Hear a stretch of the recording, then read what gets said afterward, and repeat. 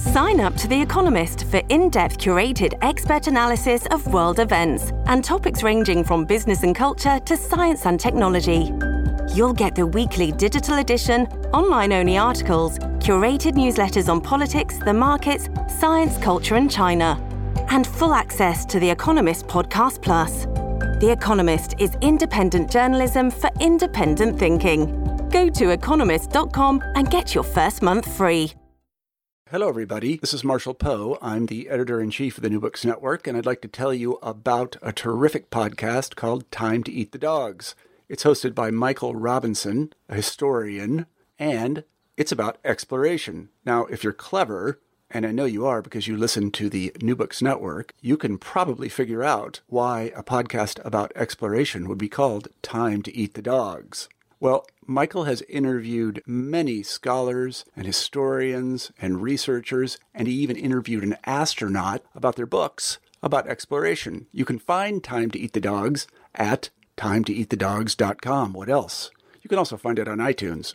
As I say, we really love this podcast at the New Books Network, and we love it so much that we're going to republish some of Michael's excellent interviews. And if I would just stop talking, which I'm going to do presently, you'll be able to hear one of those interviews. So I'm going to stop talking.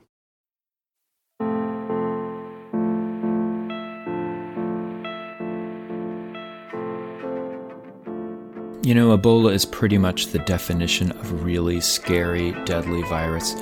But it seemed so deadly to scientists that they felt that it wouldn't have time to spread and become a full-blown epidemic. But they were wrong.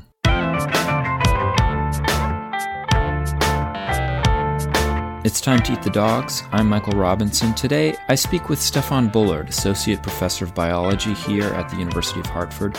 Steph is a colleague of mine. We actually co-teach a course on living in extreme environments, and so I know how wide-ranging his interests are. In addition to his work on the biology of marine invertebrates, sea squirts actually, he also does research on disasters, from shark attacks and bridge collapses to his latest book, a day-by-day chronicle of the 2013 to 2016 Ebola outbreak. An outbreak that infected almost 30,000 people and killed over 11,000 people, mostly in West Africa. Steph Bullard, thank you for talking with me today. Thank you for inviting me. So I wonder if you could take us back to 1976 and Yambuku. Am I saying that correctly? I believe so, yes. Yambuku, Zaire. What happened? Yeah.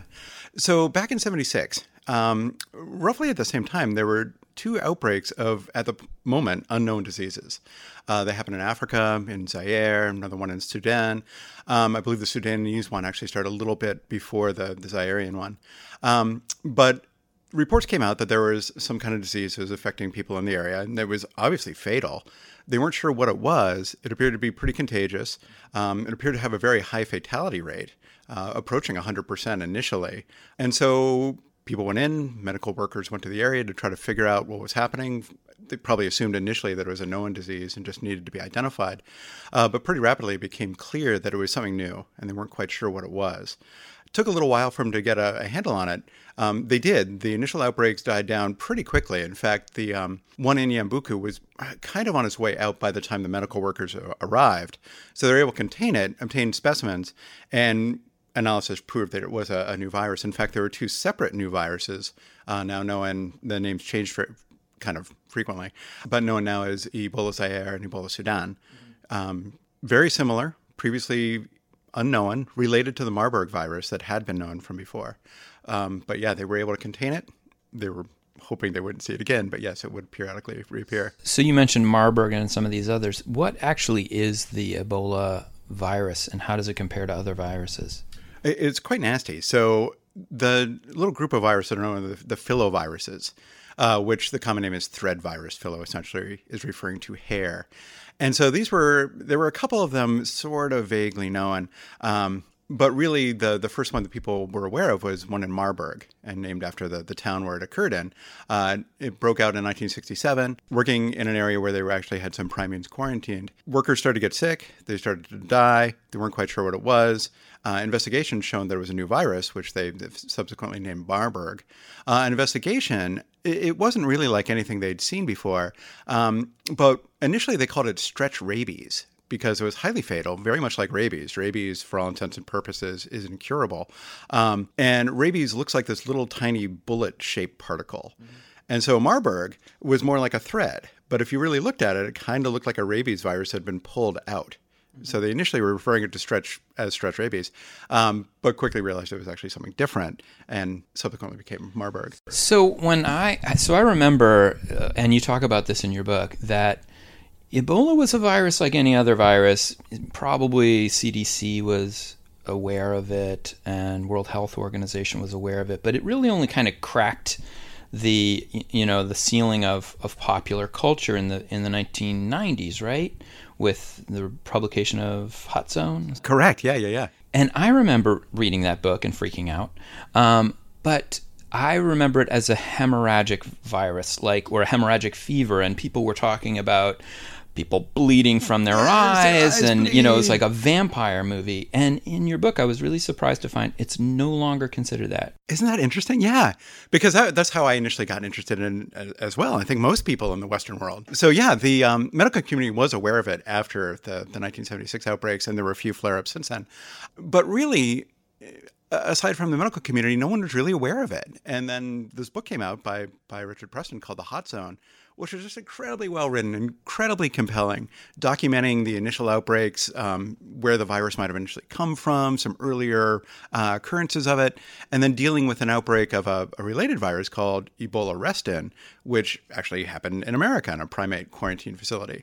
So it was an amazing book. And yeah, the initial chapter is incredible because it's talking about a guy he gives the name Charles Monet to, it's a pseudonym, developing this virus in Africa and becoming sick. And it's incredible what's happening to him. They call it crashing and bleeding out. And they're referring to it a hemorrhagic virus. He's vomiting black fluids, which are undigested blood. It's a mess. So yeah, for a long while after that, people were referring to it as a hemorrhagic virus. And in some communities, they still do. People have backed away from that term, though, because when you actually have Ebola, yeah, sometimes there are hemorrhagic symptoms, but sometimes there's not. In fact, often there's not. And so instead of continuing to call it a hemorrhagic fever, they just refer to it as now Ebola virus disease. And one of the other surprising things I found in your book was you were saying that because this disease was so nasty and such a killer, 88%, 90% mortality rates, that paradoxically that made the medical community a little bit it put them more at ease, at least around this idea of a pandemic, right? Can you explain why they would be kind of relieved?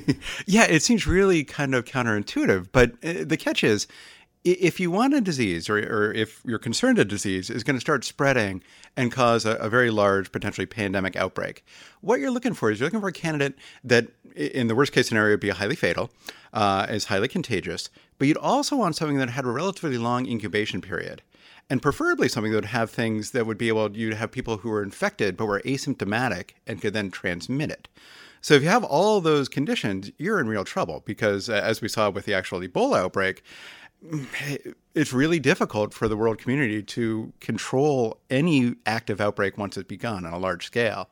And so if you have something that people can get sick, but they don't actually show symptoms for a week, 2 weeks, 3 weeks, it might take a little while for them to actually develop really wide-scale negative symptoms, then those things can slip through the cracks really easily, get out into new communities, and start epidemics in new locations. Ebola, although people were worried about it, it's so nasty. You get sick reasonably quickly. They say the longest incubation period is around 21 days, but typically between about 3 and 10 days is when you start to develop symptoms. And the symptoms aren't subtle. You're really sick. You have massive diarrhea. You're vomiting. You can get these weird hemorrhagic symptoms. So really quickly, it's obvious something's wrong, and so people are contained. Or at the very least, people avoid going near them. And so it's somewhat difficult to spread Ebola as compared to, say, the flu. And so the medical community was feeling like, okay, this is a horrible disease, but it's probably going to be more locally contained than a pandemic. And yet 2014 disproves that. So could you take us into 2014 and what happens and how it progresses? Yeah, most certainly. So yeah, people had seen this ever since it started in 76. They'd seen periodic outbreaks.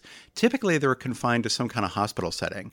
So someone would get sick, come to a hospital, infect the workers. The workers would get sick, often die. Sometimes they'd flee. But relatively quickly, it would sort of die out. The people who were potentially able to be infected would be infected. Everyone else would be contained, and that would sort of end the outbreak. In the most recent one, however, that didn't happen. It started out that way. So it actually started in 2013. So the initial victim was a 2-year-old boy. He was in Guinea. It was December 2nd, 2013, that he developed symptoms. So he had black stools. He had classic symptoms of a viral Ebola virus disease. Did they know it right away? No. So it took a while. This is the other problem with this. When you get to a place where you have Ebola, typically you're talking about Africa. There's a few in other locations too, but it's mostly Africa. There's so many endemic diseases in Africa. So many of them are so similar, especially in the early sort of course of symptomology, that it's really hard to clinically identify Ebola. Even during an outbreak, you can have 2 people come to the same clinic. One might have malaria, the other one has Ebola. It's hard to screen them apart. It's very difficult. And so, yeah, there's so many diseases circulating. The young man became sick. They didn't know initially why. He passed away, and that actually started the outbreak. What we believe happened, there was some really good epidemiology done to track back where the initial index case was and identified this child. So he was living outside this village called Gukekadu, which is also the name of I always get mixed up, prefecture in Guinea. So you have the name of the town, the name of the prefecture are the same thing. So he was living in this little village just outside Gukekadu. And apparently there was a hollow tree near his house. It housed a colony of free-tailed bats, which are insectivores. Bats have been associated with Ebola viruses for long periods of time and are definitely an active reservoir. They may not be the main reservoir of the virus, but they're definitely one. And so kids in this community would go, they'd play with the bats, they'd run around the tree. And so they're pretty sure he was infected by either the droppings or some sort of infection from the bats. And then was the initial index case. From him, it started to spread. So his immediate family started to take care of him. They became sick. People nearby to come to visit would become sick, and started to have a chain throughout the community. Now, initially, it followed the same kind of pattern that we'd seen before, where it started to expand. People began to get sick. Gukekadu, unfortunately, is right near the border of both Guinea, Sierra Leone, and Liberia. So it's a sort of a nexus in that location. And so what would happen is people in that area are highly mobile. They move around. So people would catch the disease, spread it from one place to another. And again, we're talking about international boundaries now. And they're not getting sick fast enough. That was the original theory, right? That people get really sick really fast. They stay put. It's going to die out. But you said people had time to move around. They did. And most of that, we think, is just based on the mobility of the people in this area. They travel a lot. And so people were getting sick reasonably quickly, but they're still traveling. And so it'd start to spread. But initially, it really didn't seem like, quote, that big a deal. So it started in December. By about the middle of May, it really looked like it was over. Cases were winding down. They knew there were cases in Guinea. They knew there were cases in Liberia. They thought there were some in Sierra Leone, but they hadn't actually identified the virus. And then it kind of died down. And then suddenly at the end of May, literally you're reading the sort of reports and it's like, okay, basically it's done. And then overnight, suddenly there's this flare up of cases in Guinea and confirmed cases in Sierra Leone, all over the place. It starts to pop up again. And from there, it just went crazy. So do you think that when I read that, I was surprised too? Because like I remember this was a huge story, or it became a huge story in 2014. And I don't remember the dying down part. And so do you think the dying down of this virus was just a kind of artifact of reporting? Or do you think it actually died down and something happened? That's a great question. I think what happened is no one knew about the initial outbreak. People were only aware of the secondary one. So there had been outbreaks of Ebola in the recent past, in the early 2000s, the 1990s, one of which was big, but some were small. And they sort of became sort of commonplace. People got used to them. And so there were reports of the initial outbreak. I saw them. I read about them. But there weren't really any red flags because it, again, appeared to be following this standard sort of trajectory. And then in May, the end of May, as it starts to flare up again, that's when the world really got their attention focused on it. And from there was no die down. It just really immediately ramped up. But a lot of people are less familiar with the initial, the start phase when it was actually kind of small. And so this this outbreak in 2014 really did kind of change people within the medical community, changed what they thought Ebola could do. Yes. So could you talk about that, like the response and how it changed our thinking of this disease? Yeah, well, it changed in many ways. One of the things it did, which is a double-edged sword, is it reminded us how dangerous epidemics are. Traditionally in the past, human population has been controlled by outbreaks of disease. You have situations where you look in Europe, you look in Asia, and you start to have human populations increasing. As soon as it gets to a certain level, it can't really be supported anymore. You get these disease outbreaks that crop them back. We've been away from that for at least 100 years, but probably more realistically a couple hundred, and we've sort of kind of forgotten about it. And so one of the things it did was remind us that disease outbreaks, A, happen quick, and B, are difficult to control, and I guess C, that not only are they fast and difficult to control, but they can have a major impact on a huge portion of the world, if not the entire world. The other thing that when I was looking at the fatality rates of the first outbreaks, they were so high, and even in West Africa, they were very high. There were a few outbreaks or at least transmissions to people who then traveled to Europe and the United States. And the data from that, I know that sample size is very small, but of course the fatality rate was much lower. And it raised in my mind this question of, so when you see something like that, virus is 90% fatal, how do people pull apart what level, I guess, what's the mixture of the virus itself versus the care that's received, or even the climate or the rituals, the kind of cultural rituals of a particular place? So can you talk about that kind of combination of things that goes into mortality? Or yeah, it's so complex, and in some ways that's the most interesting and sort of important part of this study, which is exactly that. Okay, so you're asking a bunch of questions at once, but if you look at it, so you have any given disease, we talk about Ebola, and it's got a fatality rate. But the fatality rate varies depending on where you are. And so the question is, okay, well, why?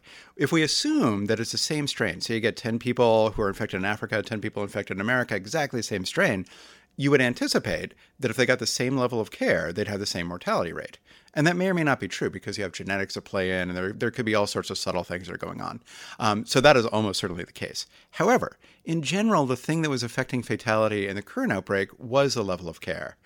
Because if you look at it, I actually, in collecting my data, I put together slides of all the photographs I could find. And it was really striking, and in many ways kind of sad, in my opinion, when you compared the level of care a typical African would get in an African clinic and the level of care a Westerner would get in a Western clinic. If you looked at the Africans, most typically they'd bring people into an isolation area.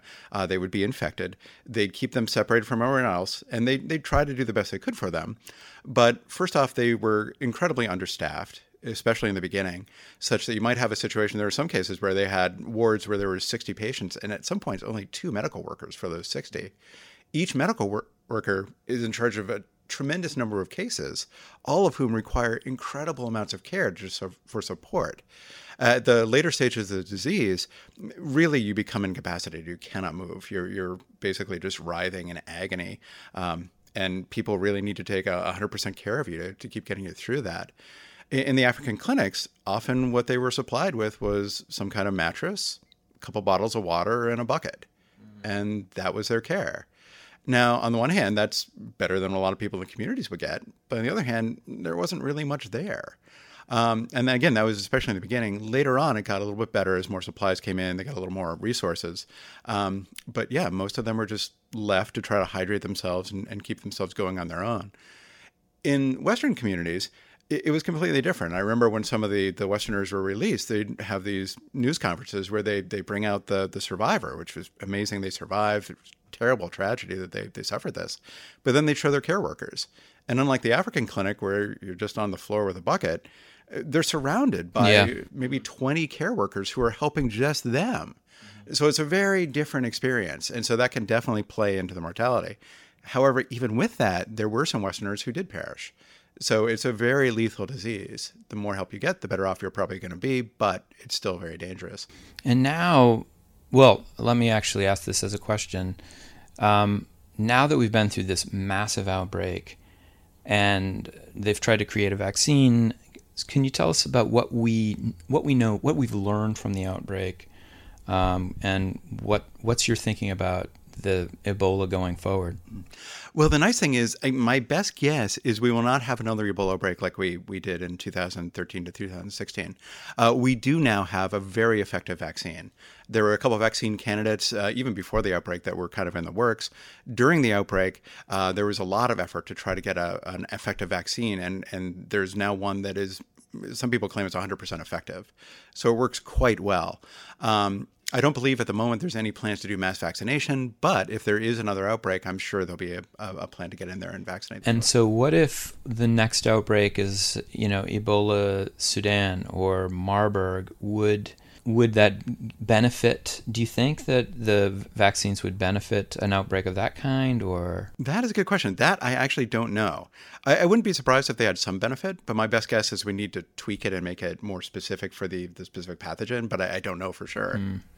So I know you quite well, since we're both here at the University of Hartford, and I know that although you call yourself a professor of biology, in fact, your passion is really the kind of all of the stuff that revolves around disasters, and not just biological disasters like this. So you have, I think, more than anyone I know, the context for talking about different ways that people die. Perhaps, yes. The different ways that people die in mass numbers. So what? I don't know. Can you just talk a little bit about how Ebola, when you look at this book that you finished, how does it compare with some of the other disasters that you've looked at? That's an interesting question. Realistically, there is no comparison. So the best comparisons where you have massive mortality, they're pinpoint disasters, things like the tsunamis. The tsunamis are probably the most recent ones, 2004, 2011. They're probably the most extreme example we have of a major disaster that affects hundreds of thousands of people, but affects them on the scale of minutes, hours, days. Outbreaks last much longer. The Ebola outbreak lasted, a couple years, but that was quick in terms of an outbreak. And the scale is just unimaginable. So the Ebola outbreak, depending on how you look at the numbers, there were about roughly 30,000 people were infected overall, which is a lot. But in the scale of disease outbreaks, that's actually pretty small. Now, with a 30,000 victim disease outbreak, we saw how it literally affected the entire world and affected people who were very far removed. We start putting in place legislation. We start have people, modifying the way they do normal behaviors based on what was a very important, but realistically kind of a small disease outbreak. If we suffered a very large disease outbreak, which some would argue we're actually very much overdue for, it'll be on a scale that's literally unimaginable. And we actually have one going on now. We just tend to not really think about it, and that's the AIDS outbreak. Mm-hmm. If you look at HIV and AIDS around the world, it is a massive pandemic that still affects millions and millions and millions of people. We can control it, and the actual incidence of it in terms of passing it are a little lower than they were in the past, but it's a massive pandemic, and we kind of forget about it. But if there was one that was kind of a more direct, in-your-face, Ebola-like outbreak that happened on a pandemic scale, it quite literally is unimaginable. It seems to me that the thinking goes that if there is a kind of pandemic that has a very high mortality rate, it's going to be one of these influenza type hybrids, right? I forget all of the H1N1 things, but one of these bird flus that emerge out of Asia. What's your thinking? Do you think that's correct, or do you think it might be something else? It could be a couple things. So if it's a native born, like a natural illness that comes, infects humans and becomes a problem, it would likely be an influenza type thing. We have MERS-CoV going on right now in the Middle East, which is extraordinarily nasty. What's that? What does it stand for? Middle East Respiratory, I forget exactly what it is. But it's really nasty. It's got a very high mortality rate. At the moment, it doesn't transmit very easily human to human, but the concern is it will mutate. And that one's just kind of on the horizon. The influenza virus is always bad. And so the last really big one was 1918, but it periodically goes through cycles where it becomes really lethal. So those would both be very bad, or things like that. We also live in a world, though, we have another option, and that is an intentional introduction of a nasty virus. I was listening to NPR just the other day, and I was not aware of this. Apparently, over the summer, a laboratory group, I believe in Canada, actually created a horsepox virus from scratch. an extinct horsepox virus that was no longer circulating anywhere in the world. There was only one specimen available for it. They wanted to do some research on it. They didn't think they could get the specimen, so they just made it with off-the-shelf chemicals. Now, that's a horsepox virus. It's not really different from smallpox. So, possibilities exist out there that haven't existed in the past. Oh, my God. So did you get your flu shot this year? I did not. I'm a bad person. And what do you think you're going to work on next? Do you have any... Well, I know you've got a lot of projects, but what do you think the projects that's going to rise to the top? That's a good question. Yeah, I'm not quite sure. I've been working, we've talked before, I've been working on putting together databases on shark attacks. I've been working on some snakebite data. So it's unclear exactly where my next little project will lie. Well, Steph Bullard, thanks a lot for talking to me today. No problem. Thank you for having me. That's it for today. Next week, Kate Harris, author, pilot, cyclist, and astrobiologist, talks about her experiences cycling the length of the Silk Road. The music for Time to Eat the Dogs was composed by Zabrat. If you'd like to recommend a guest or offer an opinion, please email me at timetoeatthedogs, that's one word, lowercase, @gmail.com. And please rate the show and leave a review wherever you get your podcasts. It's really one of the best ways of reaching new listeners who might be interested in the show. See you next week.